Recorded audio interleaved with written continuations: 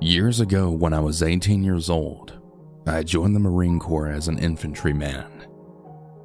After boot camp, I was sent to Camp Pendleton's ITB, Infantry Training Battalion. It was here that I met Akins. Akins was a big dude from Chicago. He was super motivated, and he always tried to take on leadership roles whenever he could. The first interaction that I had with him was during one of our classroom lessons. This other guy and I were bullshitting about something or other, and I don't really remember if the class was about to start or what. But Akins was sitting right in front of us, one row down. He then turned around and told us, "Shut the fuck up." To which I then responded, "Fuck you, bitch." Now, I'm not the toughest dude around, but I'm not a small dude either. I'm 6'2" and I was 205 pounds, around 8% body fat, and I was really big into working out at the time. Although I may not be the most confrontational person, I can throw hands as well, if not better than most people. But Akins, he was in an entirely different league. He was a couple inches shorter than me, but he was jacked as hell. And you could tell by his demeanor that he had gotten in fights more than a few times, and he probably won more often than not. I was pretty sure he would probably kick my ass if it came to it. I remember thinking, damn, I hope I don't have to throw hands with that dude later. Now, I realize why some of y'all are probably wondering why I would pop off to a guy that would probably lay me out. Well, honestly, it's one of those things in that kind of culture. If you let one of your peers say shit to you and you don't at least give it back, people will look at you and perceive it as weakness. Honestly, it's better to just fight the guy if it comes to it, even if you do get your ass beat. If your peers see you as a pussy, you're gonna get fucked with a lot. Lucky for me, nothing ever came of it. Akins went on to become a machine gunner, and I went on to become a rifleman.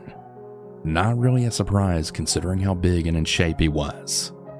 He actually wanted to be a rifleman originally, but the machine gun instructor specifically pulled him because of not only how big he was, but also how motivated he was. After ITB, we ended up getting stationed at the same base in 29 Palms in the same battalion, which was 2-7. However, he got assigned to Easy Company, while I was assigned to Golf Company. Now, 2-7 had just gotten back from a deployment to the Middle East. Apparently, one of the guys in Fox Company offered himself over in Baghdad. On top of that, another dude apparently found out that his wife had been cheating on him while he was deployed. So when he got back home, he had killed her, cut her up, and then threw her down a mine shaft in the desert. For those of you who don't know, 29 Palms is in Southern California in the middle of the Mojave Desert, and there are several old mine shafts out there. Another guy whose wife had been cheating on him found out where the guy who was messing around with his wife lived, and he and a few other guys went to this dude's house and then abducted him. They then took him out into the middle of the desert and beat the ever-living shit out of him. The dude was able to crawl back to the highway and hitch a ride back and then press charges against them.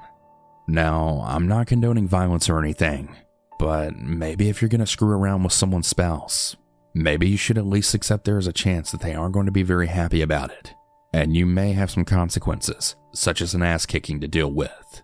Finally, there was this other dude who happened to be in my peer group. Peer group meaning those of us who were referred to as boots, which is Marine Corps slang for the new guys that haven't been deployed yet, who all got the fleet around the same time. This guy ended up crying from the hazing on our seniors and actually threatened to commit suicide. I remember being on phone watch in the battalion office and also being assigned to watch over this kid just to make sure that he didn't kill himself. Now, not all of this pertains directly to Akins, but I figured it was important to give you all a general idea of the culture around there and sort of what goes on. I would see Akins off and on again throughout the next several months as our battalion worked up towards our next deployment. From what I understand, he didn't get hazed too terribly bad because most of his seniors were simply too scared of him. Plus, he was pretty squared away, and he didn't make as many of the boo mistakes as a lot of us did. At least, that was my understanding. I wasn't in the same platoon or even the same company as him, so I don't really know for sure. I heard that he actually slammed one of his seniors up against the wall and then threatened to beat his ass if he didn't fuck off. If most other boots had done this, they would have swiftly gotten their asses kicked by the seniors. Maybe he did later on, but I never really found out.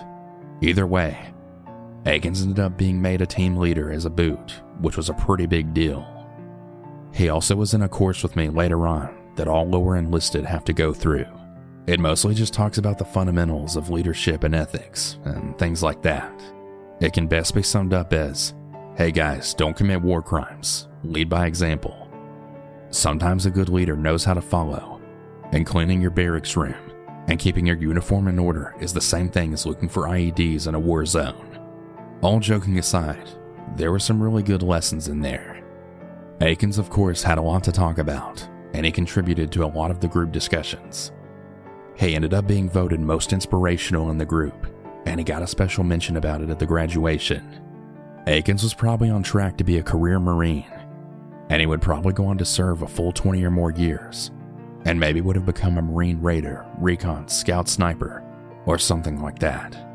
I don't really know if he had an interest in any of those things, but anyone who knew him knew that he was one of the few people who could definitely do it. He loved being a Marine, and especially loved being a grunt, which for those who don't know is someone in the infantry. Several months later, the battalion deployed again to the Middle East. On most deployments, a battalion would have its entire area of operations in one area. However, we had a platoon in Jordan, a company in Kuwait, and almost 3 companies in Iraq as a part of a Special Purpose Marine Air Ground Task Force, as it was called. My company was in Baghdad this time around, and Akins' company was in TQ. Of course, when we all got back to the States and were assigned to our new barracks, there was a party nearly every night. We had our post-deployment leave, then we got to take it easy for a while, before we started our next workup for the next deployment. During that time, our battalion had the annual Marine Corps Ball in Las Vegas. Apparently later that night, Akins had gotten into an altercation with a couple of locals over something. One of his friends who was there with him told us that Akins had laid both of these dudes out, and actually even curb stomped them once they were on the ground.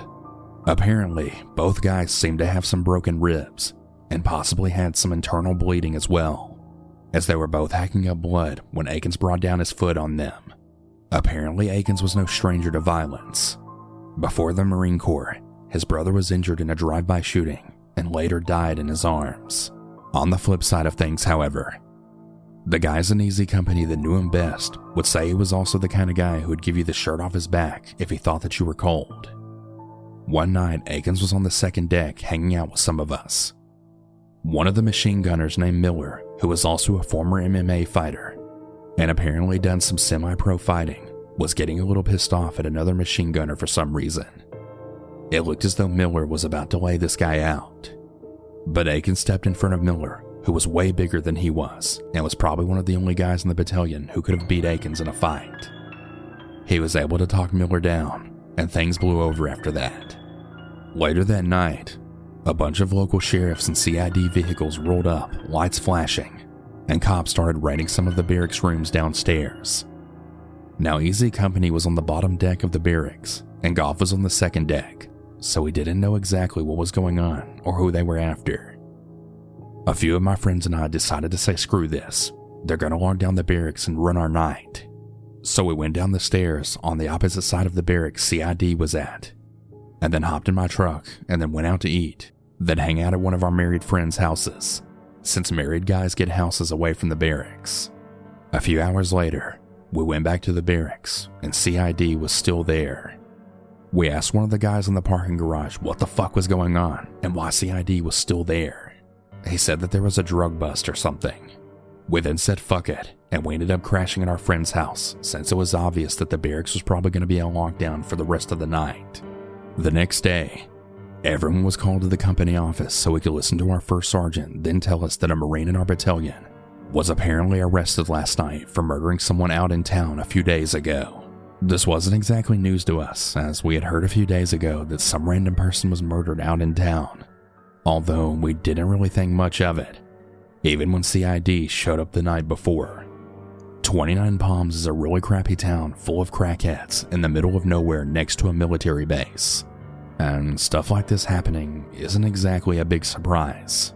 Our first sergeant then went on to tell us that the Marine who did it was probably a piece of shit that didn't keep his room clean or his uniform squared away, And that's why we need to get our shit together. Typical first sergeant bullshit. A few minutes later, our CO came out of his office and told us that Akins from Easy Company had murdered 2 people out in town, and that the battalion was having a meeting in the base theater so the battalion commander could inform us about it. Not really sure why we all had to go to the base theater when our CO literally just told us, but whatever. Keep in mind, everyone in the battalion knew who Akins was and how great of a Marine he was. Our CO went on to tell us something about how our need to think about our actions affect more than just us, and that now the battalion will be losing an extremely high caliber Marine, and now all of his experience and skill will be missing the next time we deploy. He may have mentioned something about the families of the 2 people he killed, but I don't think he did. Yeah, that's the Marine Corps for you sometimes. I know it's kind of messed up with everything being said to us, but I couldn't help but laugh to myself about how stupid our first sergeant must feel, saying the Marine who did it was probably a piece of shit that didn't keep his room clean, or have his uniform squared away, or some dumb shit like that, and it actually ended up being one of the best Marines in the battalion. So we went to the assembly, and the BC basically confirmed everything our CO had told us. Apparently, Akins was in sort of a friends with benefits relationship with one of the bartenders out in town. A few nights earlier, Akins was at this woman's house with her mom, and her 10-year-old daughter, and for whatever reason, Akins shot the woman while they were both just laying in bed. When her mother came running to the room, he shot her in the leg, then in the head right in front of the 10-year-old, and then he fled the scene. Thankfully, he left the child alone. The daughter later ended up telling the police that Akins was the man who killed her mom and grandmother. No one seemed to have a definite answer as to why he did it. Some guys said she gave him HIV, while others said she cheated on him while he was deployed. I honestly doubt it was because of cheating if it was just a friends with benefits relationship, but I don't really know, I guess. I'm really ashamed to admit that later when we were off for the day, I remember a bunch of us jokingly chanting, "Free my man Akins," even though we all knew he was a murdering piece of shit. Some of the other guys, though, would say things like, "Well, yeah, that's why you don't leave witnesses." That one I didn't find as funny. I guess because it was referring to the kid directly. A lot of Marines, especially the grunts, seem to have a fucked up sense of humor like that. Now, this next part is not me trying to justify what Akins did or why we joked about it like assholes. I'm really just theorizing why these things seem to happen all the time, and why we end up trying to make a joke about it. I guess when you take a bunch of guys that are mostly teenagers or in their early 20s and not only expose them to a bunch of fucked up shit, but also control most aspects of their lives by treating them like livestock or children, and making them play a bunch of stupid fuck games on a regular basis, people are going to snap with serious consequences. Honestly, I really think that many of them may have just had the mindset that the world is a shitty place filled with shitty people who do really horrible things all the time, and that if something like this happened, at least it only happened to some crackhead slut in town. Now, I'm not saying it was right or that's who the woman was. It just seemed like that's how I was looked at. It's like we forgot how to empathize with our fellow human beings. Like if we try to paint them as something worthless or less than human, we can tell ourselves what we do or what happens to others isn't so bad. Like when we characterize the woman as a crackhead slut and not a daughter and a mother. Our friend that we admired killed some crackhead slut and not a human being who was someone's mother and someone's daughter. A few months later, we found out while he was locked up awaiting his trial, Akins apparently raped his own cellmate. I don't know why he did that either. From what I heard, he just got fucked up while he was locked up. Maybe that had something to do with it, like maybe he was trying to establish dominance or something. I don't know, and I don't really care to. If that's not shocking enough, apparently when the BC went to do an exit interview with him, he found out that Akins had apparently pled not guilty, and was so sure that he would get away with it, he was trying to talk with BC about getting back with Easy Company. A couple of years later, I got out and I was living with my now wife, when she showed me an article her mom had sent her. Lo and behold, it was about Akins. She and her mom were shocked to read the article. I told them that I knew him and he was hanging out with us, and actually stopped a fight from happening a couple of hours before he was arrested. Later, I filled her in on the rest of what I knew about him. Akins was found guilty of 2 counts of murder, and he was sentenced to 2 life terms without parole for the murders, as well as 2 consecutive terms of 25 years for using a firearm to commit the murders. The child appeared in court to testify against Akins. That poor girl now has an emotional support dog because she was so traumatized by everything that happened. I don't know why, but typing that last sentence choked me up a little bit, and it still gets to me years later. Maybe it's because of the fact that an innocent child was so traumatized and scared from watching her mother and grandmother being murdered, and now she has this dog, whose sole purpose in life is to be there for her and to help her cope with everything she's been through. Dogs really are amazing animals. It's really no wonder why they are man's best friends. Be safe out there, everyone, and appreciate your friends and family around you. You never know what kind of evil person may one day take them away from you.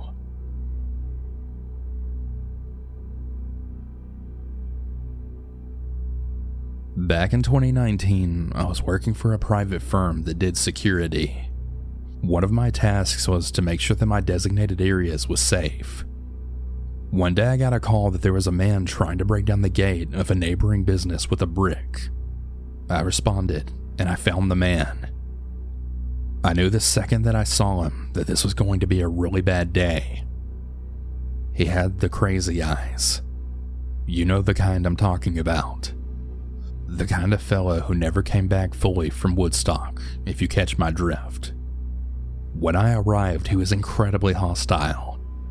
He had already smashed a fully locked car gate down with a brick, so I knew whatever this lunatic was on, it wasn't going to be fun convincing him to piss off. He had his hands held behind his back, and I told him to take a step backwards, as I really didn't want to have to mace him. He seemed to disregard not just what I was saying, but me entirely. It was as if he didn't even realize that I was there. He just kept yelling something about how he needed to see the assholes inside who were trying to stop him from moving on with his life. I told him he wasn't going anywhere until I could see his hands. He looked at me full of rage, and he then dropped the brick that he had been holding behind his back on the floor. I called a team to back me up, and together we successfully removed the man from the business. But he kept yelling and screaming that this was far from over, and he'd be back. I didn't see him again until a few months later on one of my days off. I was walking around a shopping mall, and the same man was walking around the aisle with a cart in front of him. He looked directly at me, and then said, "Hey, don't I know you from somewhere?" I looked at him and said, "Nope, must be someone else. You have a good day, though." I finished my shopping as quickly as I could, and then left before he could remember that just a few months before, I had been inches away from him caving my head in with the brick that he had been squirreling away behind his back. I really hope that I never have to see that sorry bastard again.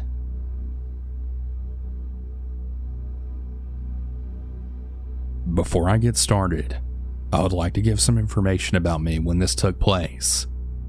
My name is Eric, and I'm a 16-year-old male from Alabama. Around the time this story took place, I was 8 years old, and it was on Halloween night. We were going to my grandma's house, as she usually cooks dinner on special occasions or holidays such as Halloween and Thanksgiving. Now for the story. We were driving to my grandma's house, and we had pulled into the subdivision that she lived in at the time. This place was pretty far out there, and I live in Alabama, so places that aren't near a city can get kind of sketchy. We took a right, and me and my sister in the back saw these strange men in costumes. One had a Michael Myers mask on, and the other men had random horror masks on. The men had real knives in their hands, not the fake ones that you can get from Spirit Halloween. My dad, upon seeing the men, told my mom to reverse the red Mustang GT because the men started literally running the car at full speed. My mom revs up her engine, puts it in reverse, and she sees the men keep running at the car, holding the knives up in their hand. She then puts it into drive and floors the gas pedal, going directly towards the men. They jump to the side, and I look out the window beside me in hopes that I would see the attackers. All I saw was that damn Michael Myers mask. That man still horrifies me to this day. Thankfully, we got to my grandma's house safely, and we called the cops when we pulled in her driveway. They said they had already received multiple reports on these men and that the authorities were being dispatched. We then hung up the phone and we went inside to eat. We had a great meal and we then said our goodbyes about an hour later. We started on the way back home and we saw at least 7 police cars about a block away from where the men were chasing us. We went to go see if the men had been arrested, as we were really terrified and we wanted to see them in handcuffs. The men indeed were detained and they were put in handcuffs. The last thing I saw of that scene was the man in the Michael Myers mask.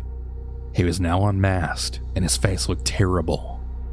It looked like he had done many drugs, and his eyes, they stared right at me with a malicious intent. 2 years later, I asked my mom if she remembered that night, and she told me that those men murdered a group of teenagers that same night. I'm just really glad we were in the car. God only knows what would have happened if we weren't. And for those men that chased us down that night, I hope you all have fun on your life sentences. Stay safe, everyone. People these days really are insane.